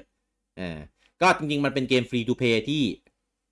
มีของให้หน้าเปย์เยอะมากถ้าเป็นสายมาริโอคาร์ทนะแบบชอบเกมแบบสไตล์แบบอย่างนี้มากผมว่าน่าจะโดนกันไปพอสมควรเลยแหละเพราะแต่ละซีซั่นแต่ละอีเวนต์แต่ละแคมเปญมันโหทำมาโคตรดีผมว่าเป็นเกมของปู่นะที่ทำอีเวนต์มาดีมากผมอยากให้มันมีอย่างเงี้ยแต่เป็นเกมเวอร์ชั่นที่แบบของสวิตช์หลอกฟรีอัปเดตเป็นแคมเปญเป็นอีเวนต์เงี้ยคือถี่กว่าสเปซเฟสอีกอีเวนต์มันไปทัวร์ปารีสทัวร์ฮาโลวีนทัวร์หลายอย่างมีทั้งไปทัวร์รอบโลกทัวร์แบบตามอีเวนต์ตามเทศกาลอะไรมันมีหลายอันมากแล้วทำทีมต้นทุนการทำอีเวนต์ของพวกนี้มันถูกกว่าของคอนโซลไงแต่ว่าก็ไม่ได้ทำมาชุยๆนะทำมาแบบดีมากทั้งตัวละครมาชุดตัวละครอะไรนะเพราะมันเป็นเกมมือถือมันต้องอัปเดตบ่อยด้วยแหละเพราะต้องดึงคนตลอดเวลาแต่มันถี่มากเลยนะมันโคตรถี่เลยแล้วทำมาแบบตั้งใจทำมากมันต้องดึงแย่งคนตลอดเวลาเกมมือถือใช่แล้วคือตอนนี้เล่นได้ทั้งแนวนอนทั้งแนวตั้งด้วยใครที่เคยไม่ชอบแนวตั้งสมัยก่อนเนี่ยก็เล่นแนวตั้งได้แต่ว่าก็ยังใช้จอยไม่ได้นะต้องใช้การซัดจอยอย่างเดียวเพราะว่าถ้ามันใช้จอยเนี่ยเดี๋ยวมันจะเกิดความไม่แฟร์กันกับคนที่ทัดหรือเปล่าไม่รู้เหมือนกันเพราะมันแข่งกับคนอื่นได้ตอนนี้แล้วก็ผมบอกอยากใช้จอยก็เล่นภาคหลักก็อาจจะเป็นไปได้แต่ก็ไม่แน่นะเพราะตอนแรกปู่ก็พยายามแบบค้านนะไม่ให้เล่นแนวนอนก็สุดท้ายก็ทำแนวนอนมาให้เล่นจนได้จริงๆเป็นเกมมือถือที่ดีนะครับคอนเทนต์เยอะมากมหาศาลอัปเดตถี่มากถ้าคุณเล่นโอ้โหกว่าคุณจะเล่นอีเวนต์เดิมหมดอีเวนต์ใหม่ก็มาพอดีเล่นกันได้ต่อเนื่องยาวๆเลยถ้าเล่นทุกวันละแบบสนาม2 สนามนี่คือแบบแน่นอนต่อไปเป็นข่าวของ eShop นะครับเกมมาใหม่ที่มาให้เล่นกันนะครับสัปดาห์นี้ก็จะมีอันตาเลเย่เป็นตัวซีรีส์ของมิสเตอรีนะครับก็จะมีของเฟริสใช่ไหมมีโซฟีแล้วก็มีลีอะไรนะอ่านว่าอะไรลีเดียเหรอลีเดียกับซูเอล8นะครับก็ซื้อแยกภาคก็ได้หรือว่าจะซื้อเป็นมัดรวม3 ภาคก็ได้นะครับก็จะรวมพวก DLC อะไรเงี้ยกันไปครบเลยนะครับซึ่งใครที่เก็บพวกซีรีส์อันตาลีอยู่เนี่ยก็น่าจะโดนกันไปซึ่งก่อนหน้านี้ก็จะมีทั้งภาคอาร์แลนด์ใช่ไหมแล้วก็ภาคอะไรกันนะที่มามัดรวมโอ้ยอันนั้นเก่าแล้วอาร์แลนด์กับอะไรวะครบมาครบแล้วใช่ยังถ้าที่เหลือนี่คือเก่าแบบเก่าแล้วภาคดัสดัสใช่แล้วก็มีชานเต้ชานเต้นี่จะเป็นตัวพอร์ตมานะครับจากของเวอร์ชันเกมบอยคัลเลอร์ก็จะเป็นชานเต้แบบคลาสสิกนะครับที่สมัยก่อนยังเป็นแนวเมโทรวาเนียแบบเชิงลึกคือเมโทรวาเนียมันจะเป็นแบบแนวแบบ2 มิติใช่ไหมขึ้นบนลงล่างอะไรเงี้ยแต่นี้มันจะเป็นแบบเข้าลึกข้างในเป็นอีกเลเยอร์หนึ่งแล้วก็ไปผูแบบลึกๆไปเรื่อยๆอะไรเงี้ยซึ่งจะมีตามภาคนี้คือภาคเกมบอยคัลเลอร์แล้วก็ภาคของเกมบอยแอดวานซ์นะครับอันนี้เป็นภาคแรกของชานเต้เลยนะครับใครที่อยากเล่นภาคต้นนะครับของชานเต้ก็ไปกดกันได้ใน eShop ครับผมและด้วยจากการที่ภาคนี้มาก็ทำให้ชานเต้มีครบทุกภาคบนสวิตช์แล้วครบทุกภาคจริงสุดยอดไม่ธรรมดาเขาบอกเป็นเครื่องแรกเลยที่ทำครบทุกภาคแต่สตรีมก็ไม่ครบนะก็เขาโปรโมทเอง Nintendo โปรโมทเองเลยว่าเป็นเครื่องแรกเครื่องแรกที่มีครบแต่ว่าเดี๋ยวมันก็ไปลงในสตรีมในอะไรเงี้ยเป็นของพี่อื่นครับแต่ว่าก็ถ้าใครกดบนสวิตช์แล้วเล่นสบายใจเล่นพวกพาได้ดีกว่าก็ไปโดนกันนะครับตอนนี้มีครบทุกภาคตามเก็บได้เลยเพราะว่าภาคของเกมบอยวันมันเคยรีมาสต์มาทีนึงแล้วใช้ชื่อห้อยว่าอะไรไม่รู้จำไม่ได้นั่นแหละจำได้ว่ามันมาแล้วต่อไปเป็นชาร์ตนะครับเกมขายดีนะครับสัปดาห์นี้มีเพิ่มนะครับของตัวฝั่งอเมริกามาด้วยนะครับจาก NPD นะครับอันดับที่1นะครับ Call of Duty Black Ops Cold War นะครับขึ้นมาจากอันดับที่2นะครับแล้วก็อันดับที่2นะครับเป็น Monster Hunter Rise นะครับอันนี้เขานับเป็นรอบเดือนนะครับอันนี้จะเป็นของเดือนมีนา นะครับอันดับที่3นะครับเป็น Outrider อันดับที่4นะครับตกมาจากอันดับที่1นะครับกับ Super Mario 3D World อันดับที่5นะครับตกมาจากอันดับที่4กับ Spider-Man Miles Morales นะครับอันดับที่6นะครับขึ้นมาจากที่9นะครับ Mario Kart 8 Deluxe อันดับที่7นะครับคงที่นะครับจากเดือนก่อนนะครับกับ Assassin's Creed Valhalla อันดับที่8นะครับขึ้นมาจากอันดับที่10กับ Animal Crossing New Horizons อันดับที่9นะครับขึ้นมาจากอันดับที่16นะครับกับ Super Mario 3D All Stars อันนี้เรารู้กันนะครับว่าเพราะอะไรนะครับแล้วก็อันดับที่10นะครับ Minecraft Nintendo Switch นะครับผมตกมาจากอันดับที่8นะครับอันนี้เป็นของฝั่งอเมริกานะครับต่อไปดูของฝั่ง UK กันบ้างนะครับอันดับที่1นะครับขึ้นมาจากอันดับที่2นะครับกับ FIFA 21นะอันดับที่2นะครับตกมาจากอันดับที่1นะครับกับ Animal Crossing New Horizons อันดับที่3นะครับขึ้นมาจากอันดับที่4กับ Super Mario 3D World Plus Bowser Fury อันดับที่4นะครับตกมาจากอันดับที่3กับ Mario Kart 8 Deluxe เนี่ยเห็นปะเมื่อกี้ของอเมริกามีปะวะมีเหมือนกันนี่มาอเมริกาอยู่ที่6ของ UK อยู่ที่4นะครับอันดับที่5นะครับคงที่นะครับกับ Minecraft Nintendo Switch อันดับที่6นะครับตกมาจากอันดับที่7กับ Grand Theft Auto 5อันดับที่7ตกมาจากอันดับที่6นะครับกับ Monster Hunter Rise นี่คือลงเรื่อยๆนะครับของชาร์ตฝั่ง UK นะครับไม่รู้ว่าจะติดท็อป 10 ได้อีกนานแค่ไหนนะครับอันดับที่8นะครับขึ้นมาจากอันดับที่10นะครับกับ Assassin's Creed Valhalla อันดับที่9 Cyberpunk มายังไงนะครับแล้วก็อันดับที่10นะครับตกมาจากอันดับที่8กับ Call of Duty Black Ops Cold War นะครับซึ่ง Cyberpunk เนี่ยหลุดชาร์ตหลุดโผไปค่อนข้างนานแล้วนะครับอันนี้ก็กลับขึ้นมาในอันดับที่9อาจจะเป็นเพราะว่ามันมีอัปเดตป่ะอัปเดตประกาศอัปเดตยอดขายก็เลยมาคนก็คิดมันคงดีขึ้นแล้วหายแล้วอะไรอย่างเงี้ยอะไรประมาณนั้นปรากฏว่าเหมือนเดิม แก้เยอะแหละแต่ว่ามันก็ยังไม่ดีขึ้นมากเท่าที่ควรไงอัปเดตใหญ่มากคือแบบโอ้โห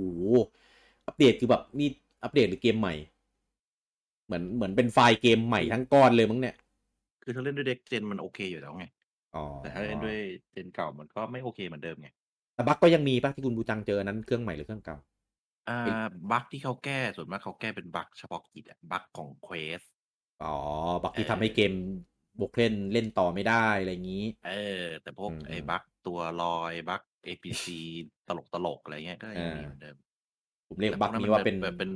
บั๊กแบบไม่ซีเรียสบั๊กเอาหาแล้วตอนเนี้ยผมเรียกว่าเป็นบั๊ก Ubisoft แล้วกันเพราะส่วนใหญ่UB บั๊กปกติเราจะเจอบั๊กพวกนี้ได้ในพวกเกม Ubisoft หรือว่าไอ้นั่นน่ะไอ้ Ghost Simulator ตอนเนี้ยประมาณนั้นเป็นเกมมีม Ghost Simulator Ghost แกะอันนั้นมันบั๊กจนเป็นความฮาของเกมแล้วอ่ะใช่ก็ตอนนี้ผมนับว่าไซเบอร์พังเป็นสเกลนั้นเป็นบั๊กเอาฮาทีมงานแม่งไม่น่าตั้งใจให้เป็นอย่างนี้นะแต่เป็นของฝั่งญี่ปุ่นนะครับอันดับที่1นะครับ Monster Hunter Rise นะครับสัปดาห์ล่าสุดทำไปได้ 110,050 ชุดยอดรวมตอนนี้นะครับเฉพาะแบบแผ่นฝั่งญี่ปุ่นอย่างเดียวนะคือ 1.88 ล้านอันดับที่2นะครับ Super Mario 3D World Plus Bowser Fury นะครับสัปดาห์ล่าสุดทำไปได้ 16,536 ชุดยอดรวมตอนนี้อยู่ที่ 658,642 ชุดอันดับที่3นะครับ Winning Post ภาค9อันนี้เป็นเกมเฉพาะขี่ม้าเฉพาะของฝั่งญี่ปุ่นอย่างเดียวนะครับมาใหม่สัปดาห์แรกนะครับอะไรนะจะซื้อเหรอคือมันเป็นขี่ม้าแบบผสมการวางแผนจัดการทีมแล้วก็มีพนันหน่อยๆด้วยแต่เกมนี้ไม่ต้องรอภาษาอังกฤษนะครับไม่มีทางไม่มี ผมเคยเห็นมันออกภาษาอังกฤษตอนภาคเพย์1มั้งไม่รู้ของจริงหรือเปล่าไม่รู้แฮกหรืออะไรนะครับแต่เล่นแล้วก็เป็นเกมเฉพาะกลุ่มอารมณ์เดียวกับเกมเป็นบอลเกมขับรถไฟเกมเฉพาะประเทศเขาใช่เกมนี้โคเอเทคโมทำเลยนะ สัปดาห์แรกนะครับทำไปได้ 11,839 ชุดนะครับเราดูกันว่าจะอยู่ชาร์ตนานแค่ไหนนะครับอันดับ3เนี่ยเป็นของเครื่อง Nintendo Switch นะครับผมอันดับที่4นะครับโมโมโทโร่เดนซัตสึโชวะเฮเซเรวะโมเทบันนะครับสัปดาห์ล่าสุดทำไปได้ 11,141 ชุด ยอดรวมตัวนี้แบบแผ่นเฉพาะของฝั่งญี่ปุ่นอย่างเดียวมีแต่ญี่ปุ่นอยู่แล้วจะพูดทำไม 2.11 ล้านอันนี้เฉพาะแบบแผ่นนะไม่รวมดิจิตอลและอันดับที่5นะครับอันนี้เป็นของเวอร์ชัน PS4 นะครับกับ Winning Post ภาค9ทำไปได้ 1698 ชุดเอาจริงนะเกมแบบเนี้ยซื้อเล่นใน PS4 ทำไม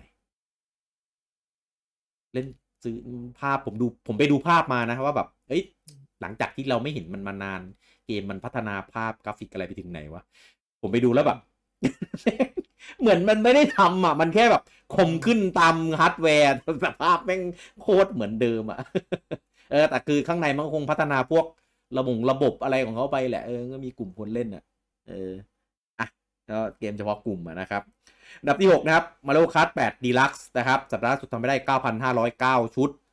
ยอดรวมอยู่ที่ 3.78 ล้านอันดับที่7 Ring Fit Adventure สัปดาห์สุดทำไปได้ 8,973 ชุดยอดรวมอยู่ที่ 2.51 ล้านอันดับที่8 Minecraft Nintendo Switch ทำไปได้สัปดาห์สุดทำไปได้ 8,957 ชุดยอดรวมอยู่ที่ 1.9 ล้านอันดับที่9 Animal Crossing New Horizons สัปดาห์สุดทำไปได้ 7,243 ชุดยอดรวมอยู่ที่ 6.73 ล้านและอันดับที่10นะครับ Super Smash Bros Ultimate นะครับสัปดาห์สุดทำไปได้ 6,682 ชุดยอดรวมอยู่ที่ 4.24 ล้านไปเป็นยอดฮาร์ดแวร์นะครับตัวเครื่อง Nintendo Switch ธรรมดากล่องแดงนะครับทำไปได้สัปดาห์สุดทำไปได้56,707 ชุดยอดรวมตอนนี้อยู่ที่ 15.73 ล้าน Nintendo Switch Lite สัปดาห์สุดทำไปได้ 37,350 ชุดสัปดาห์ล่าสุดทำไปได้ไม่ใช่ยอดรวมอยู่ที่ 3.67 ล้านตอนนี้รวมกันอยู่ที่19.37 ล้านก็เกือบแล้วนะครับเกือบได้ที่20ล้านแล้วอันนี้ของเฉพาะตลาดฝั่งญี่ปุ่นอย่างเดียวซึ่งถ้านับยอดเลขตอนนี้คือน่าจะแซงตัว Game Boy Advance ไปเรียบร้อยนะครับซึ่งเดี๋ยวรอประกาศของฝั่งอเมริกาอย่างเป็นทางการอีกทีหนึ่งซึ่งจริงๆวันนี้มันต้องมาแล้วนะครับกับการแถลงผลประกอบการเดี๋ยวรอวันพฤหัสอีกทีหนึ่งบางทีมันชอบมาวันพฤหัสเหมือนกันนะครับอาจจะมีมากันนะครับแต่จริงๆไม่มีรีพอร์ตนะว่าแบบจะมาวันไหนอะไรเงี้ยปกติมันจะมีคนผู้ถือหุ้นอะไรเงี้ยที่เขาเล่น Twitter อะไรเงี้ยผมก็ไปตามเขาอยู่นะครับก็จะมีบอกว่ามีนัดจากนี่หรืออาจจะเป็นข้อมูลที่เป็น confidential หรือเปล่ารอบนี้ก็เลยไม่มีมาบอกว่าจะมาวันไหนก็เดี๋ยวรอเจอกันนะครับแต่ว่ารอบนี้มันเป็นสรุปทั้งปีไงก็อาจจะใช้เวลาหน่อยนะครับตอนนี้เฮียชุนอาจจะกำลังกดเครื่องคิดเลขไม่ได้นอนอยู่ก็ได้นะต้องทำตารางทำชาร์ตให้ผู้ถือหุ้น ทำ presentation ทำ PowerPoint อยู่ตอนนี้ก็จบกันไปแล้วนะครับกับข่าวของในเอพิโซดที่26ของ Week นะครับเสริมข่าวปัจจุบันทันด่วนนิดนึงครับมีข่าวมาใหม่ใช่ไหมณตอนที่อัดเทปเนี่ย Dice Award กำลังฉายกันอยู่นะครับแล้วก็ Best Action Game ก็ Hades ได้ไปครับผม Dice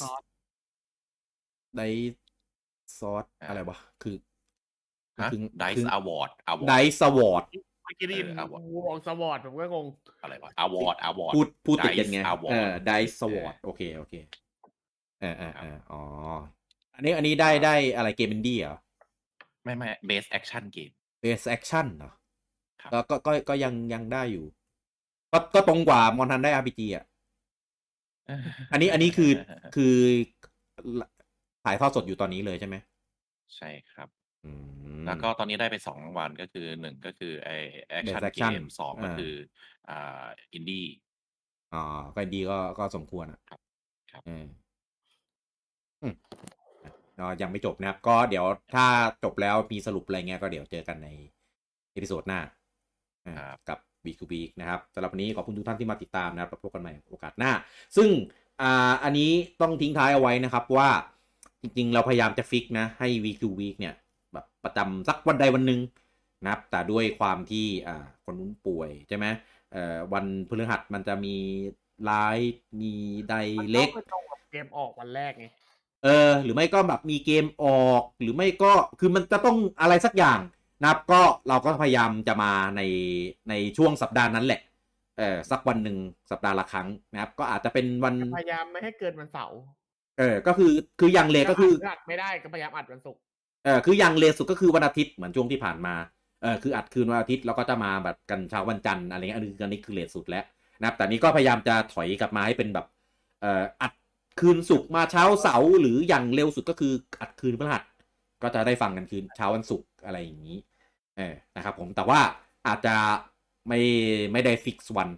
อันนี้ต้องขออภัยด้วยเพราะว่ามันมีหลายเงื่อนไขที่เราอาจจะต้องปรับวันกันแบบตามนี้จริงๆนะครับแต่ว่าก็จะไม่หายนะครับทำกันยาวๆแน่นอนนะครับผมโอเคก็เดี๋ยวเราติดตามกันต่อไปนะครับกับ Week to Week นะครับสำหรับสัปดาห์นี้นะครับพวกเรา3 คนต้องขอลาทุกท่านไปก่อนครับผมสวัสดีครับสวัสดีครับ